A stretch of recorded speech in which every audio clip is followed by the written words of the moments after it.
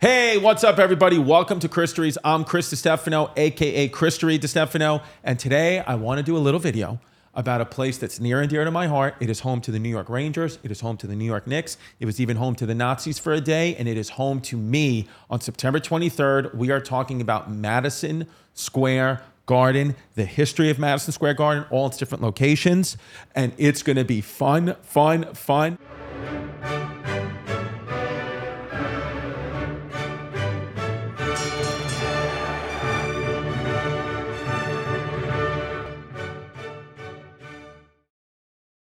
All right, let's set the scene. It's the late 1800s, and New York is growing like my prostate. It is a fun time to be here. We got the slums, we got the gangs in New York, we got a bunch of stuff. So what else do we need? We got a lot of entertaining people on the streets, but we need to find an entertainment venue for them to perform so we can pay money to see them, and then we can use our money and spend our money so we're not just only using it on prostitutes. So New York City needed a space for a wide range of entertainment options. We have circuses, boxing matches, bicycle races, everything else. So we're like, we need a spot. Who do we need? We need a guy you've heard of. We need a very famous man, someone whose name is synonymous with fun, fun, fun. Please bring in Phineas Taylor Barnum, better known as P.T. Barnum, one of the most famous showmen and circus promoters of all time. And he built the first of what would go on to become three different Madison Square Gardens, but numero uno, P.T. Barnum. The original Madison Square Garden opened in 1879, good year, near Madison Square Park, and had a seating capacity of 10,000. Just a little baby one. It was just a little baby garden.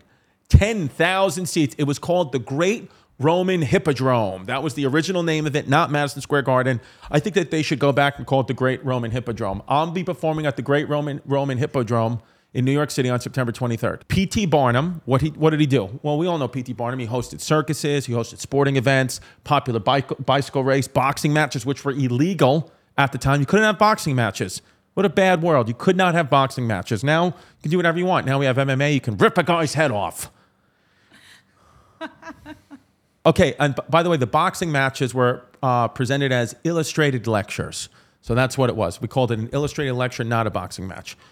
So that's the first Madison Square Garden. Then there were two more. Let's go to MSG 2. So let's bring in the Vanderbilts. William Vanderbilt purchased the arena in 1879, and he renamed it Madison Square Garden, as we still know it today.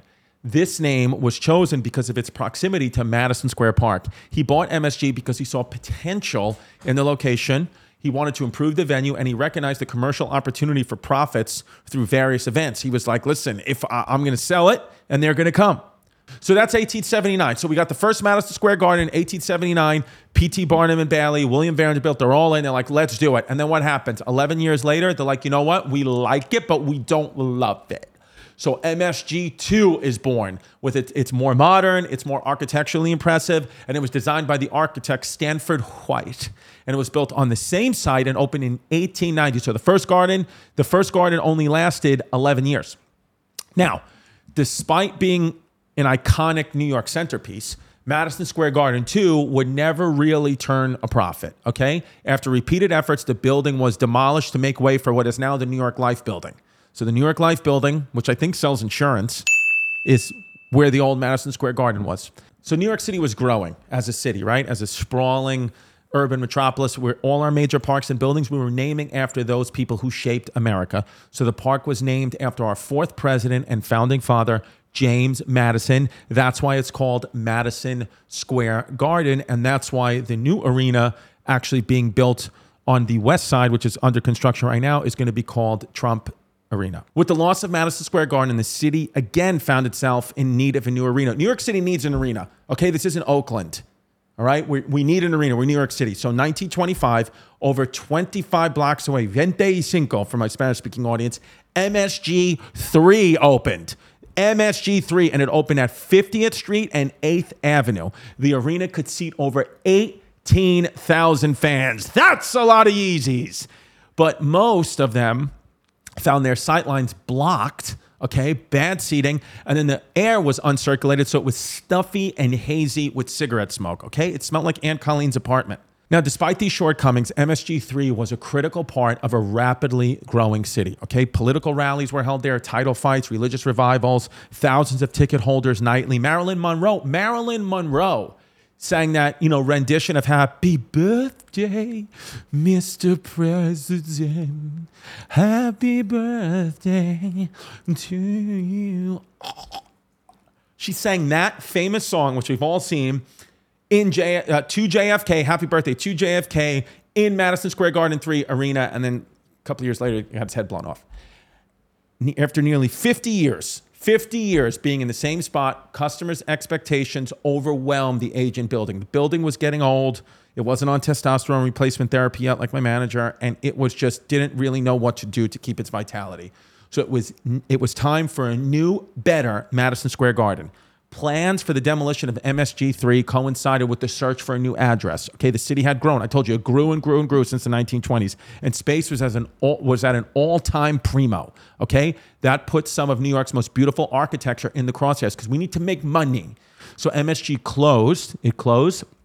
Then it relocates to Penn Station for a modern central location to align with Penn Station's redevelopment plans, providing improved facilities and maintaining that MSG legacy. It was designed by architect Charles Luckman, and it opened in 1968, and that's where it still is today.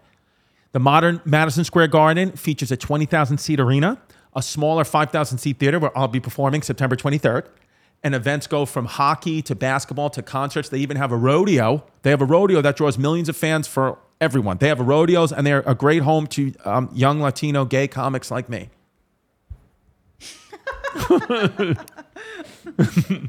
Why is Madison Square Garden known as the most famous arena in the world? Why does it have the mystique it has? Well, first, it's located between 31st and 33rd Streets on 7th and 8th Avenue on Manhattan's West Side. You cannot drive to New York and not see the Garden, not drive past the Garden, not hear about the Garden. New York City, we are the Garden, okay? Most of us have apartments and we don't have backyards, so our Garden is Madison Square Garden.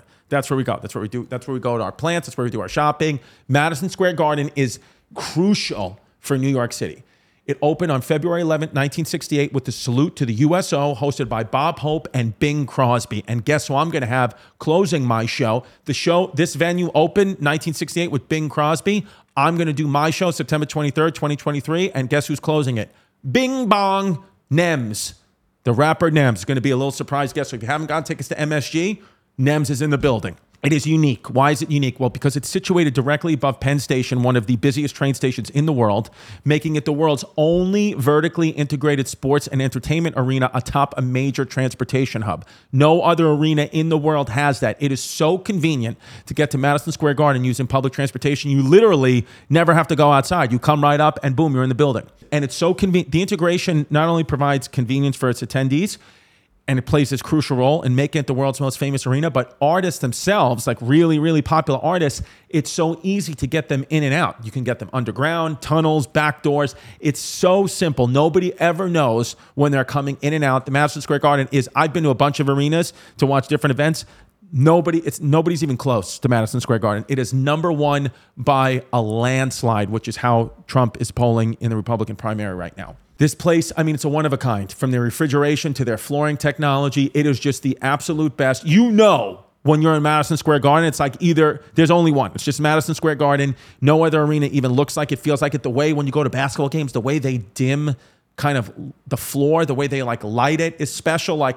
There's a lot of things I can explain about Madison Square Garden and a lot of things I can't because it's just so dope. Okay, how about this? The iconic MSG ceiling. It's the only arena ceiling in the world that is concave rather than convex.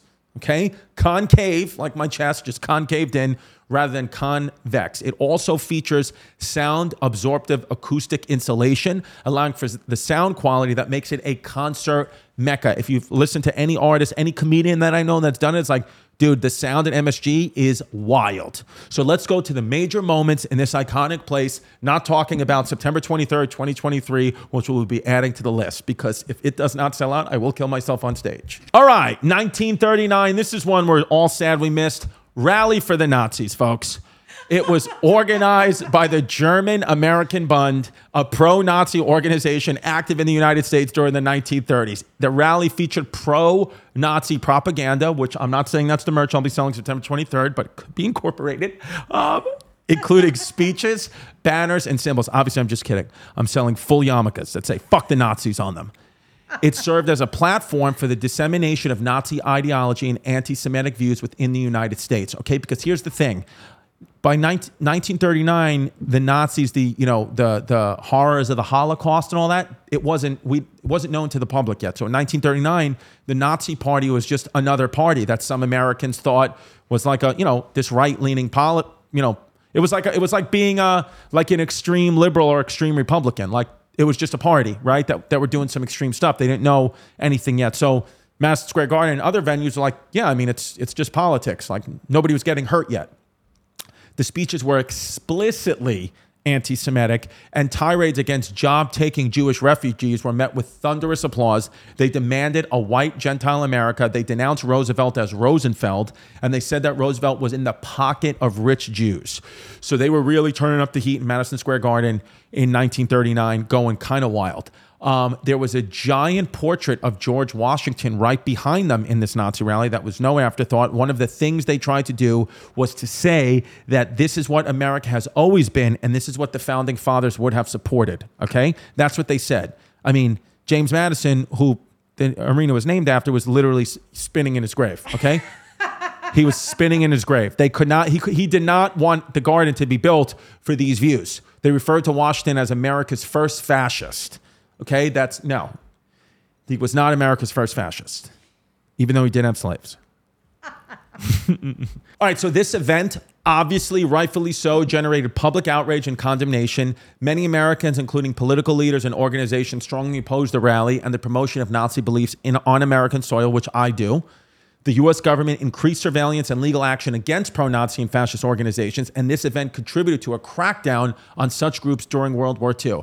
So, although it was fine and legally allowed to go in there, very quickly we were like, no, we're not doing this. We're not doing this at all. So good on the garden. Prize picks. You know me, what I like talking about. One thing that gets me going in the morning is independently owned daily fantasy sports. That's what I like, folks. Football season is back. Sporting season is upon us. You got to go with daily fantasy sports, and Prize Picks is the one for you. First of all, it's the most fun, because you can win up to 25 times your money. Because what they do is you select, like in the NFL, you'll select 2 or more players and you'll pick more or less on their projected stats, and then you place your entry. It's that simple. So you're just doing more or less. You don't have to get into 1,000 different variables. So what you do is basically, it's simple to play. You make the picks, you submit your entry, and then you submit your entry in less than 60 seconds, and then you get these quick withdrawals. It's easy gameplay, an enormous selection of players and stat types. That's what makes Prize Picks the #1 daily fantasy sports app. Like, for example, this week on Prize Picks, are you going to select Saquon Barkley for going more than 60 yards or Patrick Mahomes for more than 2 passing touchdowns? It's like you just pick one, and then bang, that's how you win money. And just, you got Odell Beckham Jr. for more than 50 yards, Josh Allen for more than 2 passing touchdowns. Prize Picks offers weekly promotions that can lead to the big payouts like Taco Tuesday, which is big in my house. Each Tuesday, Prize Picks discounts select player projections up to 25% to provide even more value, folks. All right? So, right now, if you go to prizepicks.com/Christories and use code Christories for a first deposit match up to $100. That's prizepicks.com/Christories. Use the code Christories. First deposit match up to $100. Prize Picks. Daily fantasy sports made easy. Let's face it, after a night of drinks, I don't bounce back the way I used to. Okay, getting older, it's tougher and tougher. So I have to make a choice. Either have a great night out or a great next day. That is until I found Z Biotics. Okay, have you ever skipped a workout because of the drinks the night before? Yeah, I know I have. If you're committed to your healthy routine this year, then you need Z Biotics. Okay, we all have busy lives these days and can't afford to waste a day stuck on the couch because of a few drinks the night before. Well, Z Biotics is the answer you're looking for. It's a pre-alcohol probiotic, the world's first genetically engineered probiotic. It was invented by PhD scientists, so very, very smart, to tackle rough mornings after drinking. Here's how it works. When you drink alcohol, it gets converted into a toxic byproduct in the gut. It's this byproduct, not dehydration, that's to blame for your rough next day. Z-Biotics produce an enzyme to break this byproduct down. It's designed to work like your liver, but in your gut where you need it most. Just remember to drink the Z-Biotics before drinking alcohol, drink responsibly, and get a good night's sleep to feel your best tomorrow. That's all you got to do. I'm telling you, Z-Biotics, it really, really, really works. I used it about a week or two ago. They sent some to me, and I drank pretty heavily. I felt good, got what I needed to get done, and it's awesome. So right now, make sure you stock up before the long weekend. Your friends and family will thank you. And by the way, we're going to give you a nice discount right now. Go to zbiotics.com/Christories to get 15% off your first order when you use Christories at checkout. That's CHRISTORIES at checkout. You can also sign up for a subscription using my code. You can stay prepared no matter the time or the occasion. Z-Biotics is backed with 100% money-back guarantee. If you're unsatisfied for any reason, they refund your money, no questions asked. Remember, go to zbiotics.com/Christories. Use the code Christories at checkout, 15% off your order. Thank you, Z-Biotics, for sponsoring this episode. Okay, so remember that Marilyn Monroe thing? That was 1962. You know, everybody knows JFK, but did you know he was a low-key fuckboy? Well, we'll tell you, he was.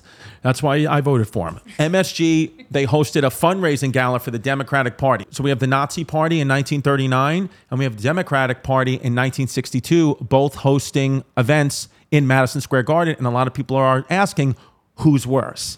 And I don't know. So MSG,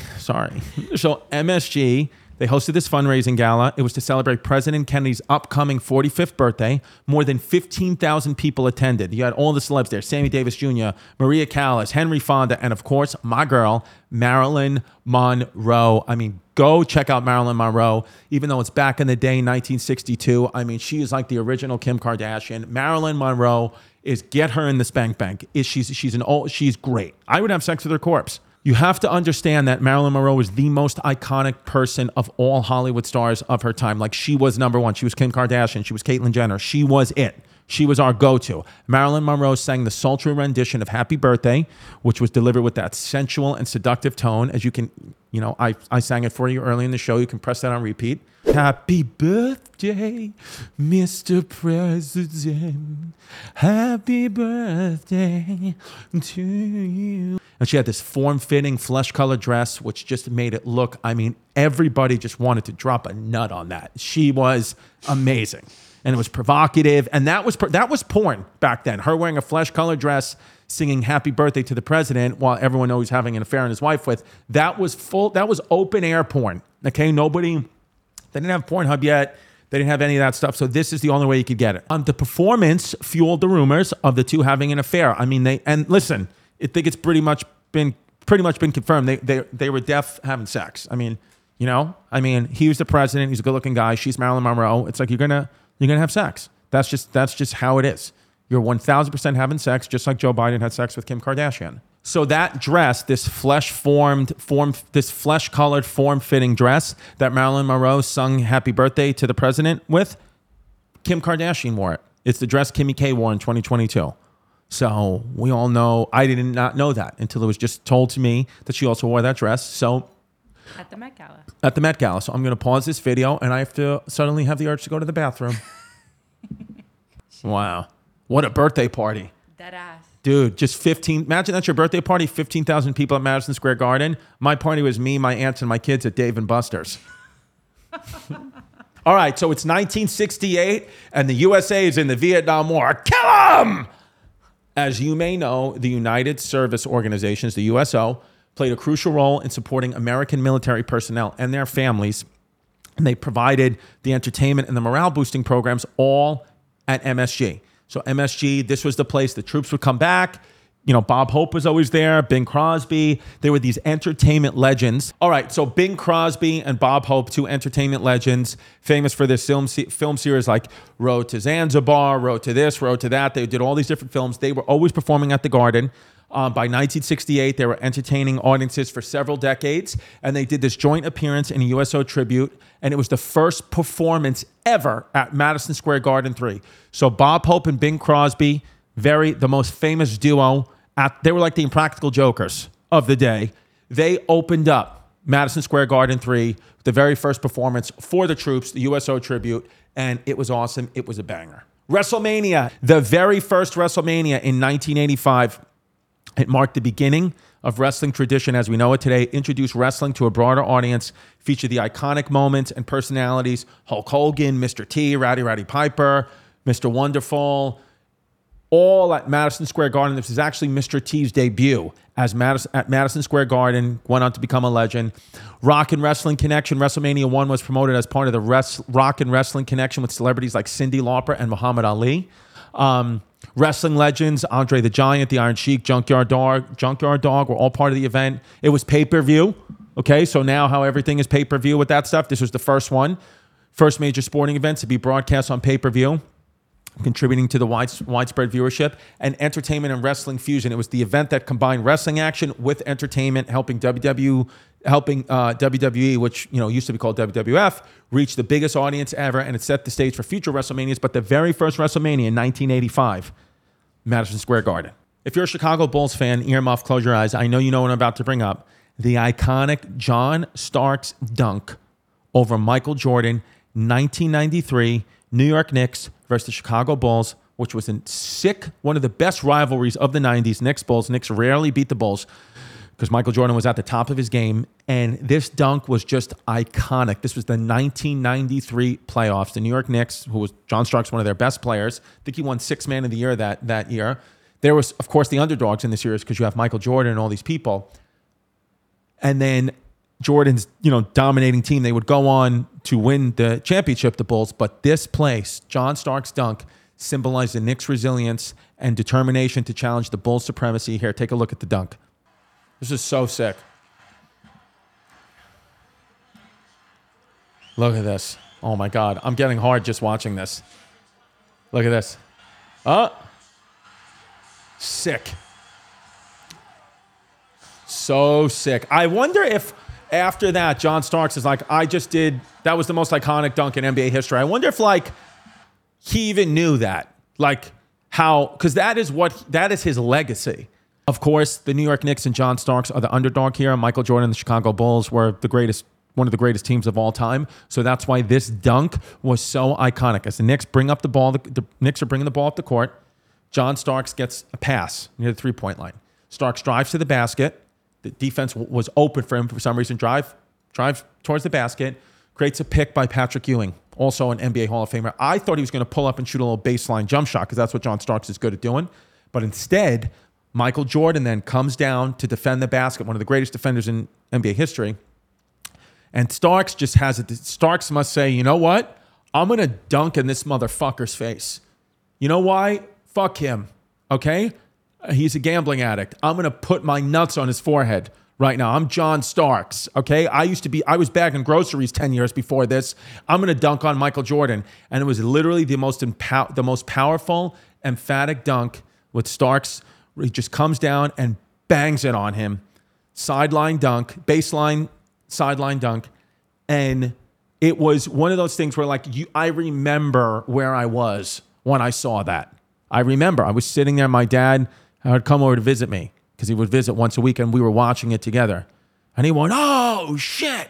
And I remember I got so nervous I spilled my cereal. I had Lucky Charms and I spilled it all over myself. And my mom wasn't home, so my dad didn't make me clean it up, and I just had sticky knees for the rest of the day. And the dunk gave the Knicks a 2-point lead with 15 seconds left in the game. They went on to win that game, 96-88, tied the series 1-1.